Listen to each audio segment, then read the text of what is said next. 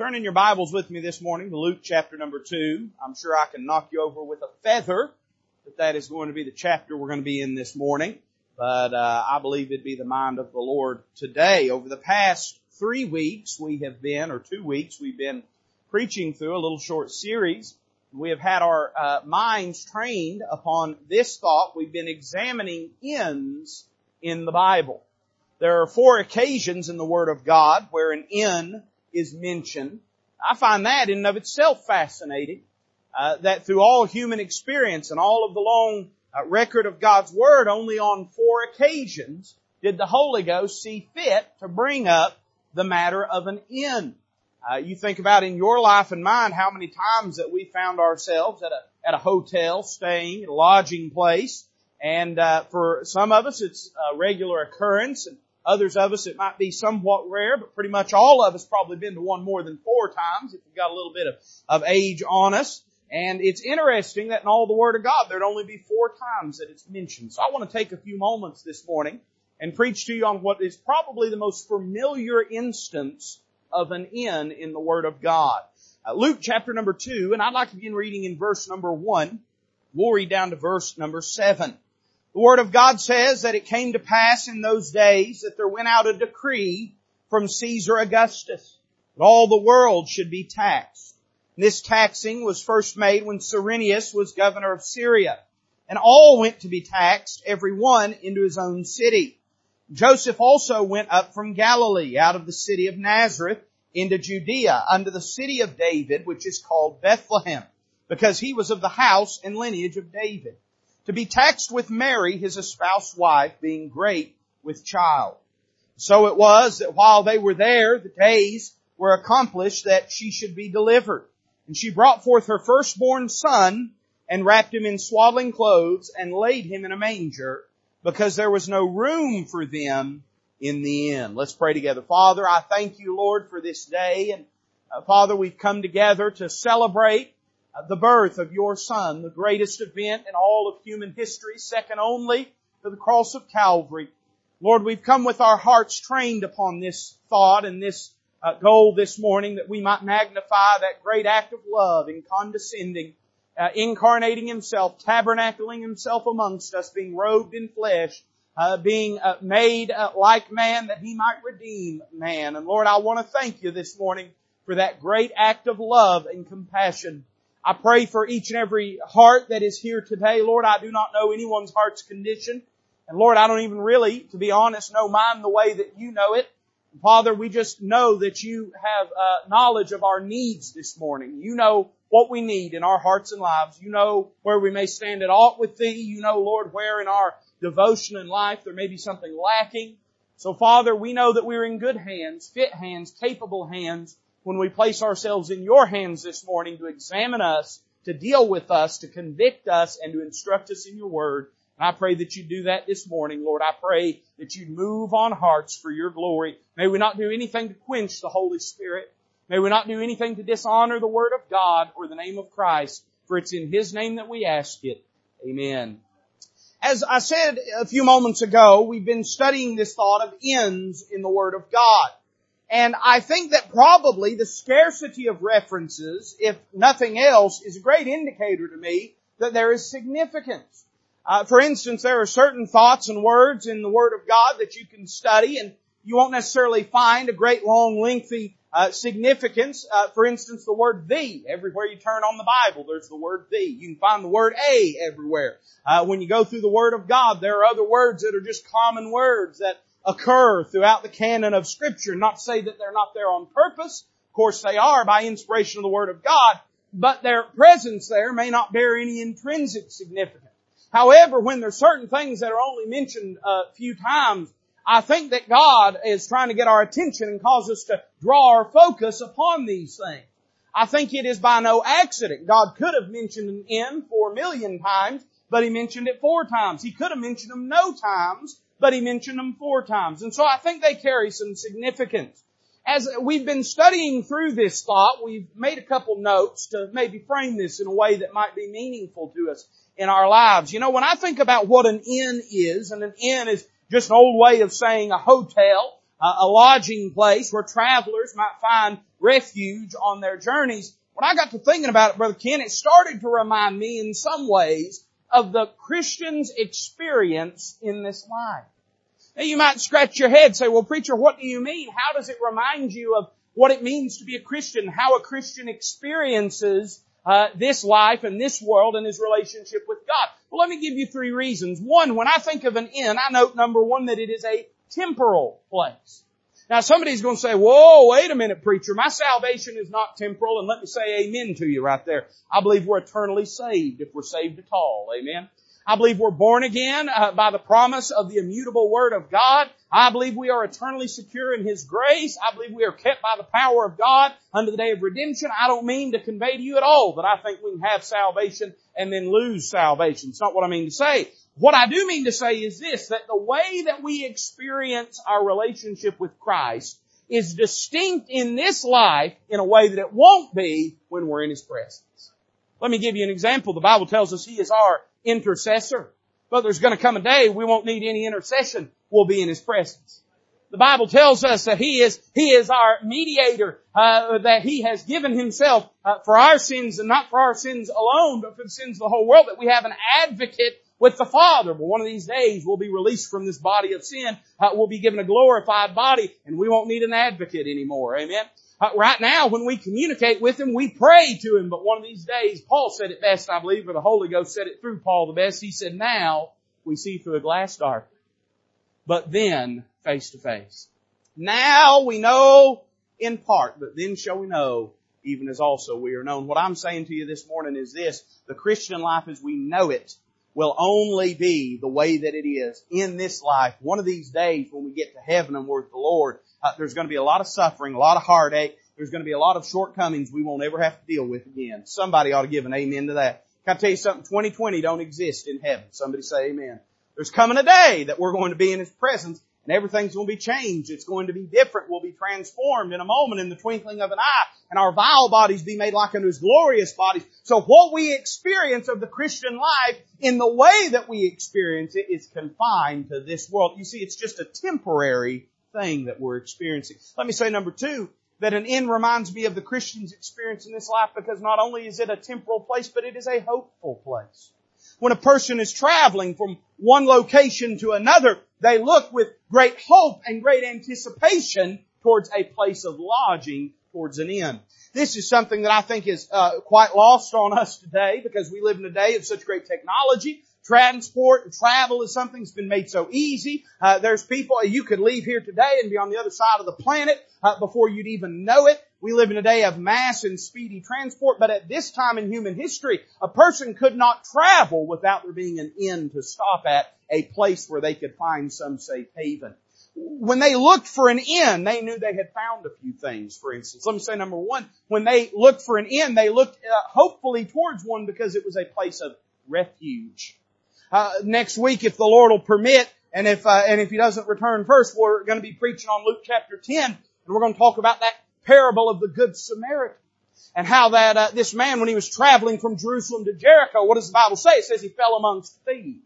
And whenever he's given safe haven, the Samaritan takes him and binds up his wounds, and he carries him to an inn. Why did he take him to an inn? Because it was a place of refuge. If he had left him there, he could have been hurt, wounded, and assaulted, and killed even further than the assault that he had already experienced. When a person found an inn, they found a place of refuge. Can I tell you this morning that for us as individuals, as human beings, when a person finds life in Jesus Christ, they found a place of refuge. Man, that's encouraging to me today. And I don't mean to make it sound like I got it any worse than anybody else. I don't. I got it better than lots of folks. But let me say it's good to know there's a refuge in Jesus Christ. In a world that is assaulting and bombarding everyone, I'm glad to know there's safety in Jesus Christ. Listen, His name is a strong tower. We run into it and are saved. It's a place of refuge. Number 2, it is a place of rest. When a person, one of the reasons they would look hopefully and with anticipation to an inn is because it's a place they could finally sit back and recline and put their feet up and rest and sleep and get the rest that they need. Well, that reminds me of Jesus Christ, because He is our rest today. Now, when we talk about rest, we're not talking about idleness, but what we are saying is this, and the Hebrews writer said it the best way. He said that if a person rests, he hath ceased from his own labors. In other words, likening the rest of the Christian to what God did when He rested on the seventh day. He didn't rest because He was tired. He rested because He was finished on the seventh day. By the same token, as a believer in Jesus Christ, I rest in the finished work of Christ on Calvary. I'm not trying to work my way to heaven. I'm not trying to baptize my way to heaven. I'm not trying to give my way to heaven. My way to heaven's already been made by what Christ did on Calvary, and I can rest in that. Is it no wonder that Jesus Himself said, "Come unto me, all you that labor and are heavy laden, and I will give you rest." He said, "Take my yoke upon you." He said, "My yoke is easy and my burden is light." He said, "I will give you rest." Can I tell you something? Listen, if you're trying to work your way to heaven this morning, go ahead and just quit doing that and trust in what Jesus did on Calvary and rest in Him this morning. So it's a place of rest. But then I would say this, it was hopeful because it was a place of resource. They would look to get to an inn because there they could find the food and the supplies that they would need to be able to journey on farther. In fact, one of the great impediments to human travel throughout human history has been the inability to carry enough food with you to get you from point A to point B, and not enough places in between to be able to stop and get the supplies that you need. We don't even think about it right now, man. You passed 100 restaurants on your way to church this morning, and you probably stopped at 2 or 3 of them. Amen. But they're everywhere. But throughout human history, that was not the case. And when a traveler found an inn, he knew he found a place where he could get all the resources he needed. I like this. You listen? All the resources he needed for the journey. Can I tell you something? When you find life in Jesus Christ by putting faith in His finished work, you found a source of all the resources you need for the journey of this life. Man, He's got everything you need. I could quote 100 verses here, or maybe I couldn't quote them, I could read them, but I could reference 100 verses, but how about I just reference this one? My God shall supply all your need according to His riches and glory by Christ Jesus our Lord. And I ain't just talking about temporal resources either. I'm saying He's got everything you need. He's got the peace that you need. He's got the strength that you need. He's got the provision that you need. He's got the promises that you need. He's got the wisdom that you need. Everything you need in this life you'll find in Jesus Christ. So it is a hopeful location. Then I'll just mention this and get on to my message. It reminds me of an inn because an inn was an essential location. See, if you were going to get from point A to point B, you can only get there if there was an inn and if you stopped by there. Can I tell you, listen, if you're going to get from your broken, sinful, lost condition that you and I have been born into, and you're going to make it to God's heaven, to the presence of God, to a righteous position with the Lord Jesus, there's only one way you're going to do it, and that's by way of Jesus Christ. He's the only way. He's not just one way or a good way or even the best way. He is the way, the truth, and the life. So when I see an inn, it gets me to thinking about how we live our life as a Christian and what it is to be a Christian in this life.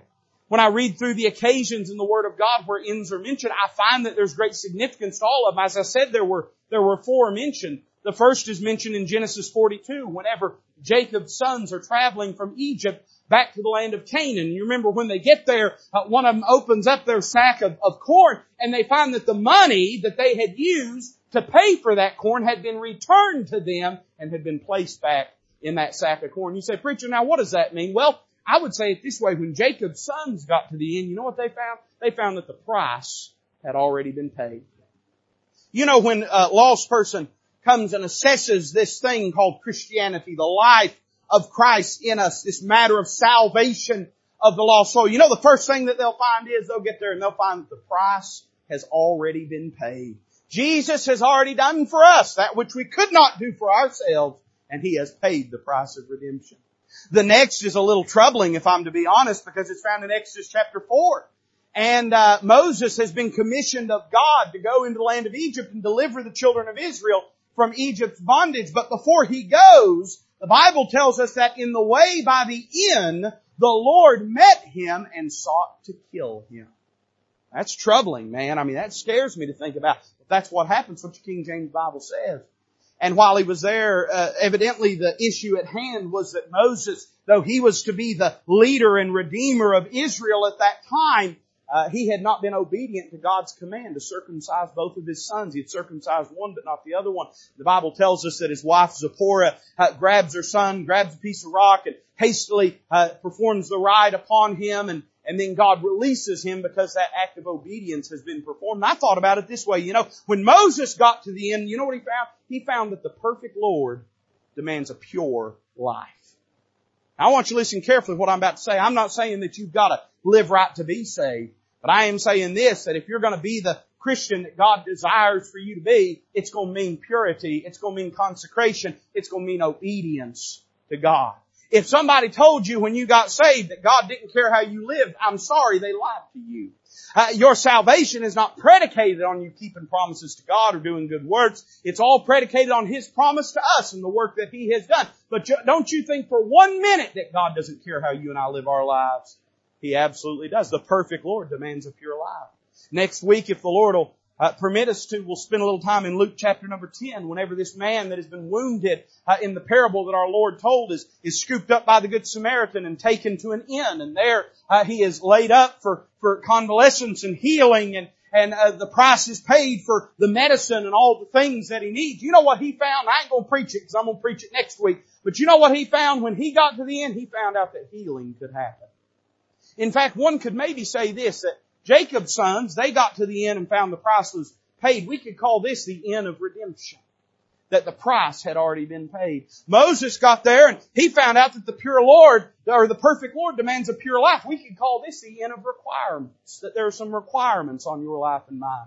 When that man in Luke 10 gets to the end, he finds out that healing can happen. I'd call this the end of restoration. Here in our text this morning, we find out it was not man that approached to the end. Though Mary was there, though Joseph was there, they were not the guests of honor on that night in Bethlehem. Rather, it was God Himself, robed in flesh, that had come to the end that night. You know what he found out when he got there? He found that the accommodations were already occupied. I wonder this morning in your Christian life and mine if we have room for the God that saved us. I wonder in your Christian life and mine if when God seeks to show up big in a big way in our lives, when He seeks to fill up the substance of our life, our time and our devotions and our aspirations, I wonder if He gets there and sadly finds out there's already something in its place. Can I just tell you this morning, this is how I see the condition of the vast majority of Christians. We ain't empty. We're so full of everything else that we ain't got room for God anymore. Now there may be a broken and lost individual wandering the streets that senses and feels deeply their emptiness, and if they don't have Christ, then that of course is true. They are empty of that which is meaningful. But I mean Christians today. I'm talking about God's people today. I'm talking about us today. Our problem is not that we're empty. Our problem is we got so much clutter in our lives that we find no room for God in the midst of it all. I want you to notice 3 things with me this morning, then we'll be done, that we find in this text, and some of them implicit and some of them explicit. It's always been fascinating to me, and I remember reading a commentator say this years ago, and sometimes you'll hear something and it'll just strike you like a thunderbolt. It had never dawned on me, but of all the characters in the Christmas story, the character we're going to preach about today, in a sense, is the one character that's not even in the story. You notice nowhere does it say there is an innkeeper. But we just all sort of assume and imagine that there was an innkeeper. And I think that's maybe a fair assumption, but does it not speak something about the nature of our hearts, that we have fabricated, we have created this avatar of rejection of God? Could it be we see in that imaginary character something of our own selves? We've created him because we'd say this, well, if God's not on the inside, somebody must have told him He couldn't come in. And doesn't that remind us that we look at our lives and we understand instinctively that which is missing and that which is lacking, and we have to indict ourselves and say, if God's not in my life the way that He ought to be, it must be because I have not let Him in. If that's what's going on in our hearts, I'd say amen to our hearts, because that's the truth of it. What can we learn as we approach this passage? Well, I'd say 3 important things, and I'll mention them and be done. I'd say the first thing we could notice here is that evidently God desires a place at the end. Now, some of what I'm going to say is going to seem a little elementary, and you can go ahead and turn your hearing aid off, or, whatever you need to do. But I want you to stick with me. It may not be a big deal to you. It is to me. I'm not as smart. All right. So it's fascinating to me to even consider. We just brush over. We just sort of read through it. We don't ever stop and take note of the fact that God being at this end tells us that God desired to go into this end. You say, preacher, well, what does that mean to me? Well, here's what it ought to mean to both me and you. It ought to remind us that God does indeed desire a place in our lives. I'm talking about the God of all creation, the God that pulled back the nothing and flung out into existence the everything, the God that has created all things that are in the world. That God desires to have a place in your life and mine. What an amazing truth. How could we say we know that? Well, we could probably share a few obvious things, but let me notice three things. One, I think in this text it is shown, number one, by His providence. Notice how the first 5 verses, this ought to make you feel good because I'm going to preach through the first 5 verses here in about 2 minutes, alright? And then we've only got the last 2. And if you've been around here, you know how long I sometimes preach on 2 verses. But notice with me the first 5 verses here. The Bible says it came to pass in those days that there went out a decree from Caesar Augustus. Now don't skip over that. Caesar Augustus is the leader of the world at that time. He's literally, by the world's metric, the most important man walking around. And the Bible tells us that God moved on His heart to send out a decree. What was that decree? That all the world should be taxed. And this taxing was first made when Cyrenius was governor of Syria. And all went to be taxed. Note that. All went to be taxed. Everyone into his own city. And Joseph also went up from Galilee out of the city of Nazareth into Judea unto the city of David, which is called Bethlehem, because he was of the house and lineage of David, to be taxed with Mary, his espoused wife, being great with child. Now, if all we were reading was the incidental actions randomly generated by human circumstance, then that might not be significant. But you see, you and I understand this morning, that nothing that has happened throughout human history, and especially it could be said that nothing that pertains to God's redemptive plan has ever been by accident. Caesar Augustus didn't just wake up one day and say, it might be good for the Roman Empire if we started taxing people. Cyrenius didn't wake up one morning and say, it'd be good if we had a taxation take place. All the world didn't wake up and just decide to go to the native city of their birth. All of this was instigated and orchestrated by the providential hand of God. I wonder if it dawned, and I'm sure it did not, on that innkeeper, all that God did to bring Joseph and Mary to the door of his inn that night.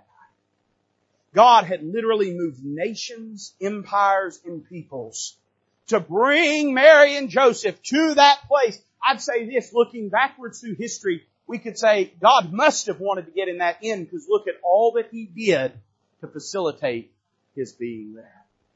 Now somebody's going to say, well, that's good, preacher. That's wonderful. But now wait a minute. God did a lot more so that He could be a part of your life and my life.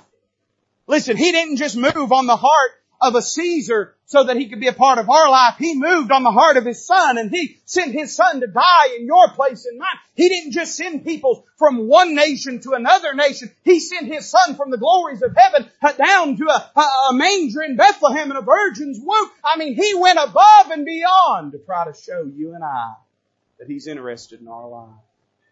All of human history, and if I'm not careful, we'll get bogged down. We got bogged down in Sunday school. We was talking about literature and different things that relate to the story of God's redemption for humanity. But suffice it to say, I'll give you the cliff notes of it, that when you go back throughout all of literature and human history, what you'll find is just mere sad echoes of the story of God's great redemption of humanity through Jesus Christ.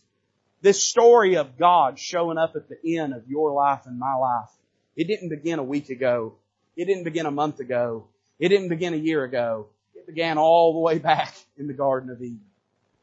God has orchestrated all that He has so that He might save you and I and be present in our lives. He didn't just save us so that He could then scoot us off the scene and dismiss us and ignore us. He saved us so that He might indwell our lives and be a part of us and who we are and guide us and shape us and love us and grow us. He's done all this that He might be a part of your life. I think you ought to recognize this morning that evidently God loves you, or shouldn't have done, or wouldn't have done all that He did for you. So I think by His providence we know that. Number 2, I would say this, by His presence we know this. Some of you all are going to realize this painfully in the next few days when family shows up unannounced on your doorstep. And when you see them, you won't have to wonder why they're there. You'll know why they're there. They'll be carrying cheap Christmas presents and fruit cake, and you'll know exactly why they've showed up at your door. And the very fact that they're there will denote to you that they want to come in. By the same token, the very fact that God showed up here, not just that He orchestrated things that He might be able, but the fact that He went there. God does everything on purpose. God does everything on purpose. Can I tell you something? God knew before they ever showed up that they'd be turned away from the inn. So why did He send them to the inn in the first place? God knew that they were going to be turned away. You know how I know that? Because God knows everything. Why did He send them to the inn that night? I can tell you why. Because He wanted to communicate to those inside that He was here and He wanted to come in and be in their presence. Can I tell you, listen, you say, preacher, how do I know God's interested in me? Well, not just because He gave His Son to die for you, although that would be enough in and of itself, but He's also given His Spirit to indwell you. He's given His Scriptures to enlighten you. He has made possible the fellowship and communion of creature with Creator, of man with Master, of us with God. The very fact that God speaks to your heart, the very fact that God stirs your heart, the very fact that the Holy Ghost stirs your heart, the very fact that God speaks to you through His Word ought to tell you that God wants to have a part in your life. He's not interested in having a long-distance relationship with us. If He was, He wouldn't have sent the Holy Ghost to live inside of believers. So I would say by His presence, but then I would say this, by His plea. I'm going to make another imaginative assumption here, and if you don't think that's good enough, go ahead and disregard it and move on to the next part of the sermon. But I'm going to imagine when they showed up, they did something that we all do when we get somewhere. They probably knocked. I think it is a safe assumption to imagine that they would not know there was no room in the inn had they not knocked and found out in the first place. It's not like they pulled up and saw all the donkeys parked in the parking lot. They knocked on the inn, and then somebody, whoever it may have been, came and said, I'm sorry, but we are completely full tonight. We have no room for you. How suggestive it is that Joseph and Mary stood there knocking. Because it reminds me, you know what a knock is? A knock is a direct plea. That's why you knock on a door. You're saying, hey, come to the door. Let me in. Address me. Acknowledge me. You're craving and communicating that you want that person that's inside to come where you are, or you yourself want to come where they are. It is a plea. And I would say this, that when we read the Word of God, we're not short of pleas from God to be a part of our life.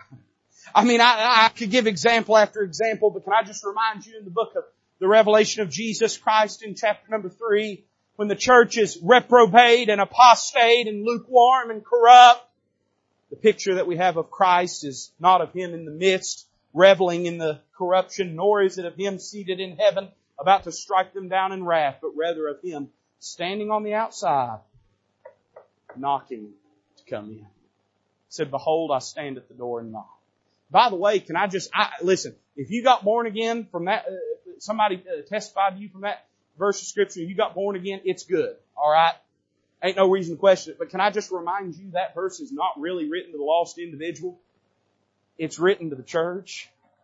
And what it communicates is that they had pushed him out. You know why they had done that? This is a whole other message. You know why they had done that? Because they said, I am rich and increased with goods. Isn't that what it says, Brother Charlie? And I have need of nothing.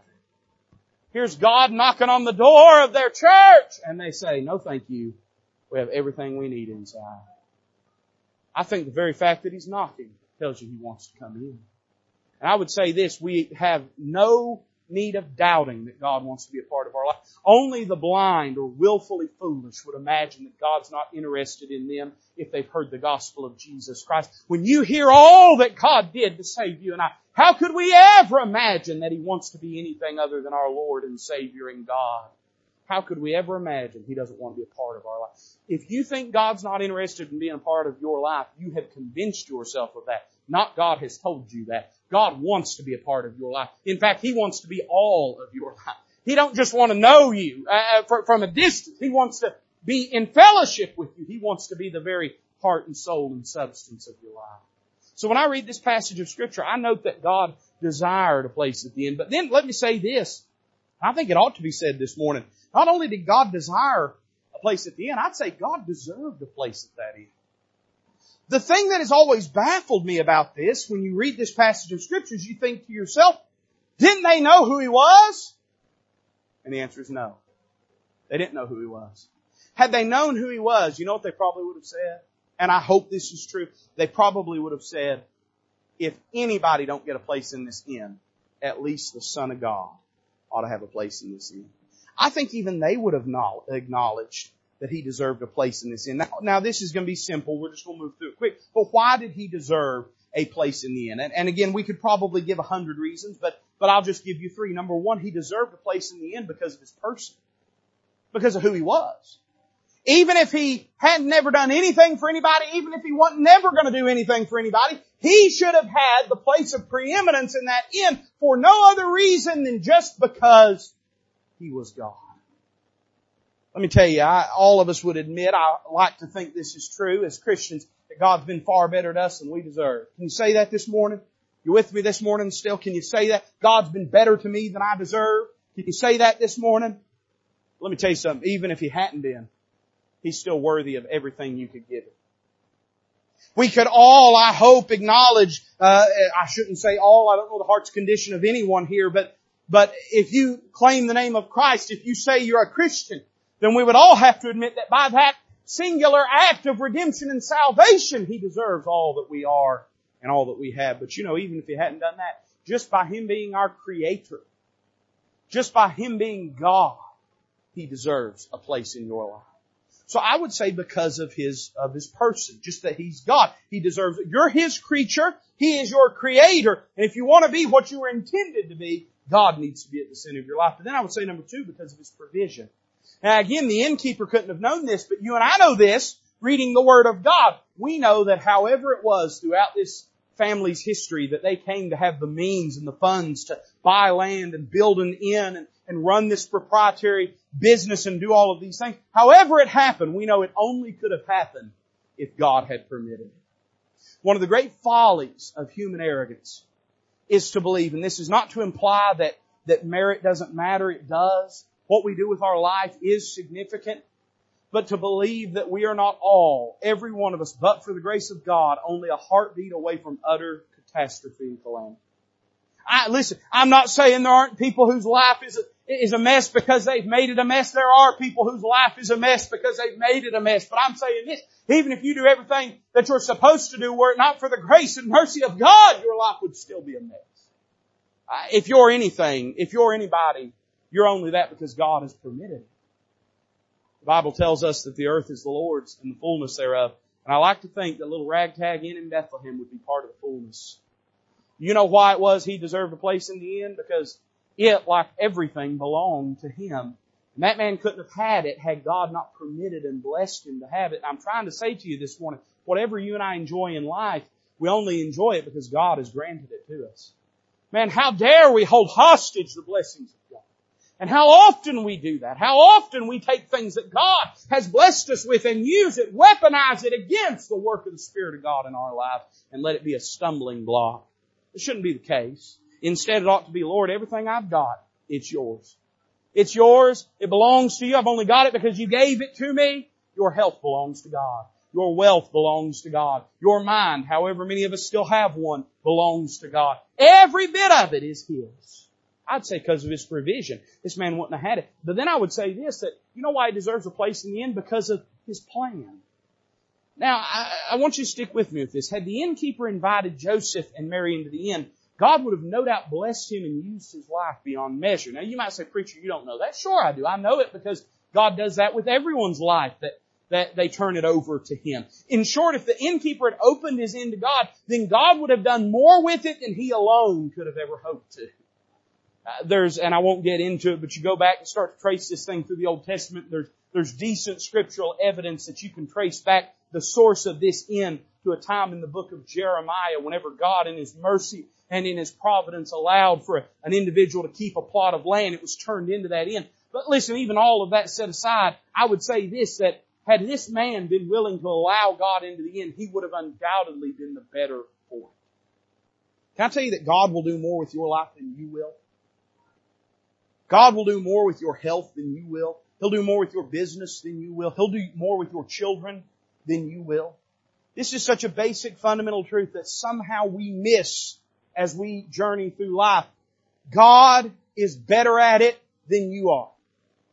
Say, better at what, preacher? Everything. It don't matter what it is. He's better at everything than you and I are. When we take something and place it into the care of God, we're placing it into the highest level of care that would be possible. We worry that if we give things over to God, He's going to mess it up with it like He's ever messed anything up. God has never made a mistake, and He will not start with you, and He will not start with I. So it's no surprise that Paul says this in 1 Corinthians 2:9, as it is written, eye hath not seen, nor ear heard, neither have entered into the heart of man the things which God hath prepared for them that love Him. I know we could talk about the story of God's redemption, the greater context of that passage, but I'd say the greater principle through all of it is this, that if you'll just give God your life, He'll do more with it than you could ever imagine. Ever imagine. So I say that God deserves a place at this end. But then the truth that we have to acknowledge, I mean, it's undeniable. We have to notice it because it's the whole reason we're talking about this. It's the whole reason it's significant is that not only did God desire a place at the end, not only did God deserve a place at the end, but sadly, you know this to be true, we learn that God was denied a place at the end. Question being this, what could make a man turn God away at the door? Can I ask you this question this morning? What would make you and I turn God away at the door of our life? Now, I trust that you know Him as Savior, and let me say, if you don't, He stands at your heart's door and knocks to save you this morning. If you don't know Him as Savior, then the only thing standing in the way is whether you will submit your heart to Him. He's willing to save you, to change your life, to transform you, to redeem you, to pardon you of your sins, to indwell you by His Spirit, to make you a child of God. He'll do all of this for you if you'll just come to Him. I'm talking about saved folks today.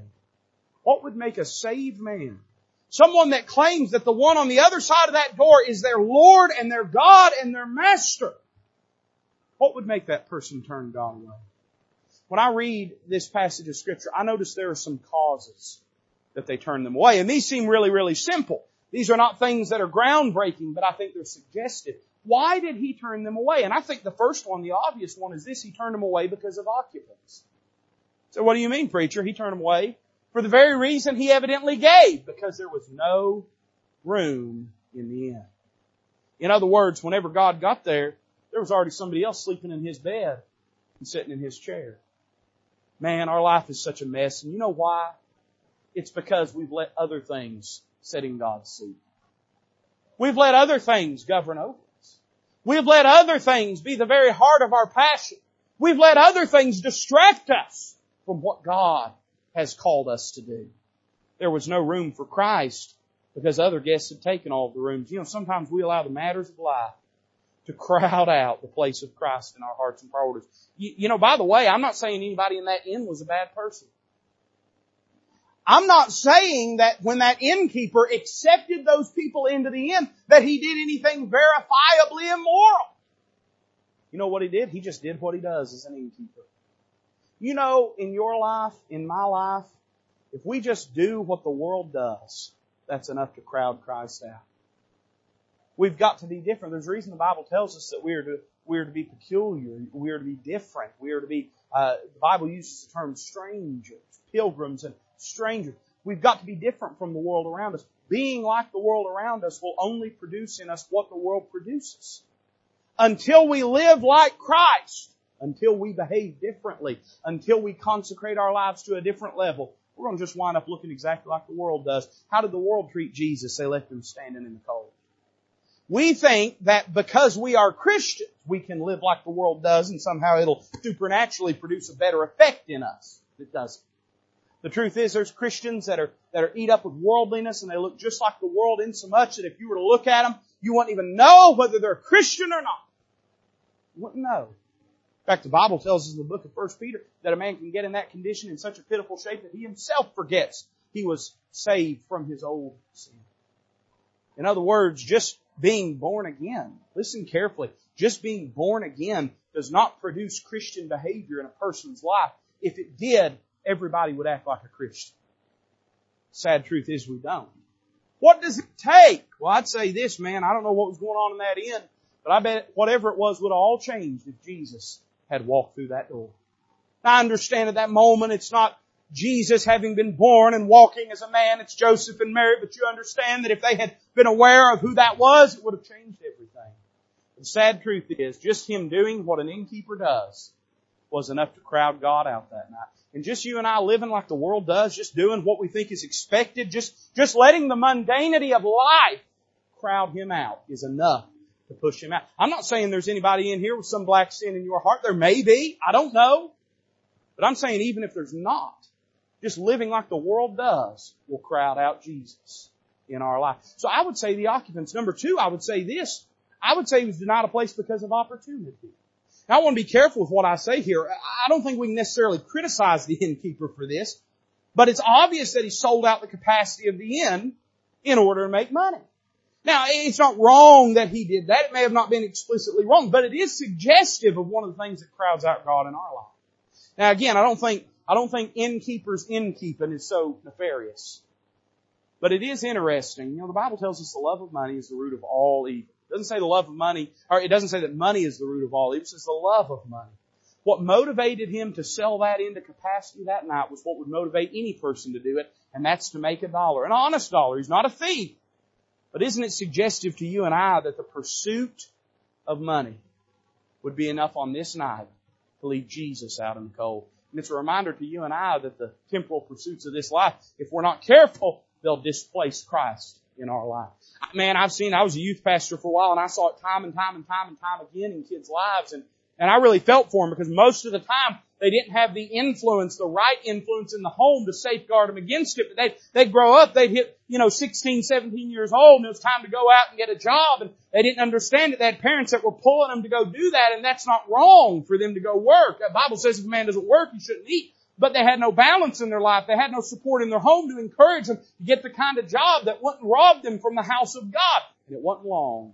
I mean, Brother Carey can tell you, he's seen it, I've seen it. Everybody that's worked with young people has seen it. Fervor, devotion, passion towards God. They hit 16, they get a car, they get insurance, they get a job, and they're in the wind. Now, can I tell you a little secret? As someone's been doing this for a decade now, it ain't just teenagers. It ain't just teenagers. This is just the nature of humanity. And if we're not careful, we'll allow otherwise legitimate and noble pursuits, things that at times the Bible even commends. If we get it out of balance, it'll push Christ out of His proper place. So I would say that it was because of occupants, and I'd say it was because of opportunity, but then I would say this, I'd say it was because of obliviousness. Had they known, surely had they known who He was, they would have kicked every person out, given the whole inn by himself. Surely had they known who He was, they would have never sent Him to the stables, to the caves where the animals were kept. Surely if they had just had a right perspective on who He was, they would have given Him His proper place. And surely in your life and mine, if we just recognize who He is, we'd give Him His proper place. Doesn't it tell us that we don't give Him His proper place, that maybe we've lost sight of just how glorious He is, just how wonderful He is? How could anything compete with Him? And yet we've let things compete with Him. How could anything push Him out? And yet we've let things push Him out. You know what will get us back in the right place? Vance Havner used to say this. Vance Havner go around all over the country preaching revivals and seeing God move in a great way. And people once asked him, said, Brother Havner, how do you define revival? You've preached in thousands of revivals. You've seen God save tens of thousands. How would you define revival? And he said, this is how I define revival. It's God's people falling in love with Jesus all over again. You know why He's standing on the outside of some of our lives? Because we've allowed, because of iniquity, our love has waxed cold. We've left our first love. We've grown distracted by the things of the world. And we've not kept Him in His proper place. I'd say there were some causes for this, but then, and let me just mention these in passing, I think there were some costs. I think when we don't let God have His proper place, we wind up the loser for it. We wind up the worse for it. Can I tell you something? No matter how you treat God, He'll still be as much God as He is today, tomorrow. No matter how you and I treat God, it's not going to change who He is, but it will change who we are. And I thought about the cost that, what did He miss out on? And I thought, number one, about the amazement that He missed out on. I mean, think about it. They could have watched the Son of God enter this world. They could have watched the greatest miracle, short of the resurrection, that ever occurred. They could have watched what was in many ways the culmination of all of the prophecies of old if they had just let Him in. Let me tell you something. You never know what you miss out on when you won't give God His right place in your life. Some of us, we accuse God of not showing up in a big enough way, and I wonder if He hadn't showed up, but we've left Him standing out on the porch. And He wants to work in our life, but we won't allow Him to take the center stage. I thought about the amazement that they missed out on, but then I thought about this, the announcement that they missed out on. Later on in this passage, and you know this to be true, and if the Lord will let me, I'm going to preach on these shepherds tonight, but you know how that there was a heavenly annunciation that takes place out in the field. The Bible tells us that a group of angels appear to shepherds that were keeping watch over their flock by night. And you know the message that they give, the peace on earth, goodwill towards men, Joe Biden would say, and you know the thing, right? You know the thing. And they give this great glorious annunciation about the incarnation of the Son of God. Have you ever asked yourself, why did they go out and appear to those shepherds? Now, we know the basic answer to this because those shepherds would then go and tell everybody. Now, God is somewhat efficient. What I mean by that is this. He is efficient in spiritual matters. I have no reason to believe, and you might disregard this. That's fine if you do. But I tend to believe, had they been in the inn that night, those angels might not appear to those shepherds. They might have showed up right in the middle of that inn where there's a large group of people already gathered and made that proclamation to them. Wouldn't it have been quicker to spread the news had there been a room of 100 people or 200 people or however many instead of a handful of shepherds out in a field? Now, thank the Lord He did appear to the shepherds, but He might have never appeared to the shepherds. He might have appeared to the people in the inn if they had just let God in. I would say it this way. When I think about the amazement, it reminds me that people that let God in their life and let Him rule and reign supremely in their life, they experience things others don't experience. But I'd say this, people that allow God to do that, they hear things that other people don't hear. God teaches them things that He don't teach other people. Imagine the great truth that they missed out on that night. So far as we know, the people in that inn never knew what took place, likely directly under their feet. Never even knew about it. Bands of angels appeared to declare it to shepherds in the field, but the very people closest to the event were completely unaware of it. Makes you wonder what all God's doing in our life that we're oblivious to, because we've not let Him in. But then I thought about this. You're going to laugh at me when I say this. That's okay. But I would say they missed out not only on the amazement and the announcement, but I think they missed out on some advancement. Now, please stay with me here. I've never been to the Holy Land. I'm going to go one day when Jesus is on the throne. But I've never been. But, I know a lot of people that have gone, and they talk about how every site that you visit in the Holy Land, there's all these people there that are selling postcards and selling souvenirs. Amen, Brother Kent. All these things. And Brother Kent ain't afraid to make a dollar, is he?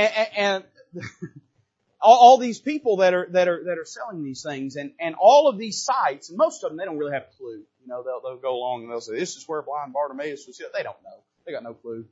But people come from all over the world and visit these locations.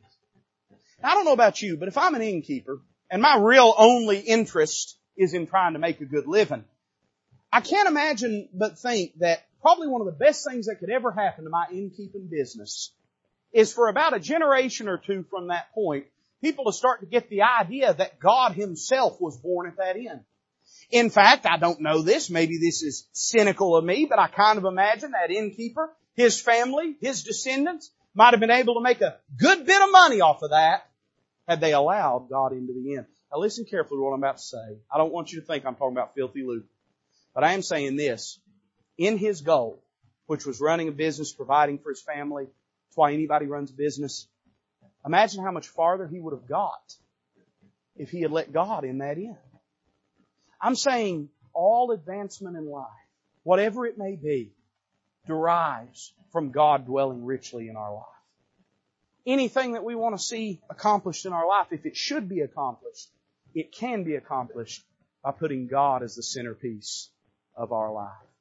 Imagine how much we miss out on it. God's sitting there saying, man, I'd love to do this for you, but I cannot reward your disobedience. I cannot condone and endorse your life and how you're living. And He's desiring to do things in our life, but we will not permit Him because we won't put Him in the proper place that He so justly deserves. The best way you and I can get ahead, and I'm not saying getting ahead means big bank accounts or nice clothes or anything like that, but I'm saying the best way we can get, the farthest we can possibly get, is by putting God in His proper place. God desires to be at the heart of your life. God deserves to be at the heart of your life. question I have today is, does He have a place at the center of your heart and life? If He doesn't, you know what you ought to do? You ought to put Him right back where He belongs today. You ought to open your heart to Him. And you ought to get your priorities straight. If there's anything that has displaced Him in your life, you ought to get it out this morning. Ask forgiveness. Ask God's forgiveness. Repent of it. Put it away. And allow Him to dwell supremely in you. Let's bow together. As a musician comes to play, the altar is open. And you know you can come. You don't have to wait for the first note to be played. If God has spoken to your heart, I want you to respond, move, be obedient unto Him this morning. Father, pray that you bless this invitation. I pray that, Lord, your people would yield unto you, that our hearts would be open and submitted unto you. Father, if there's one amongst us that's lost today, pray they'd not leave this place in that condition. I pray that they'd open their heart unto Christ, that they'd be born again.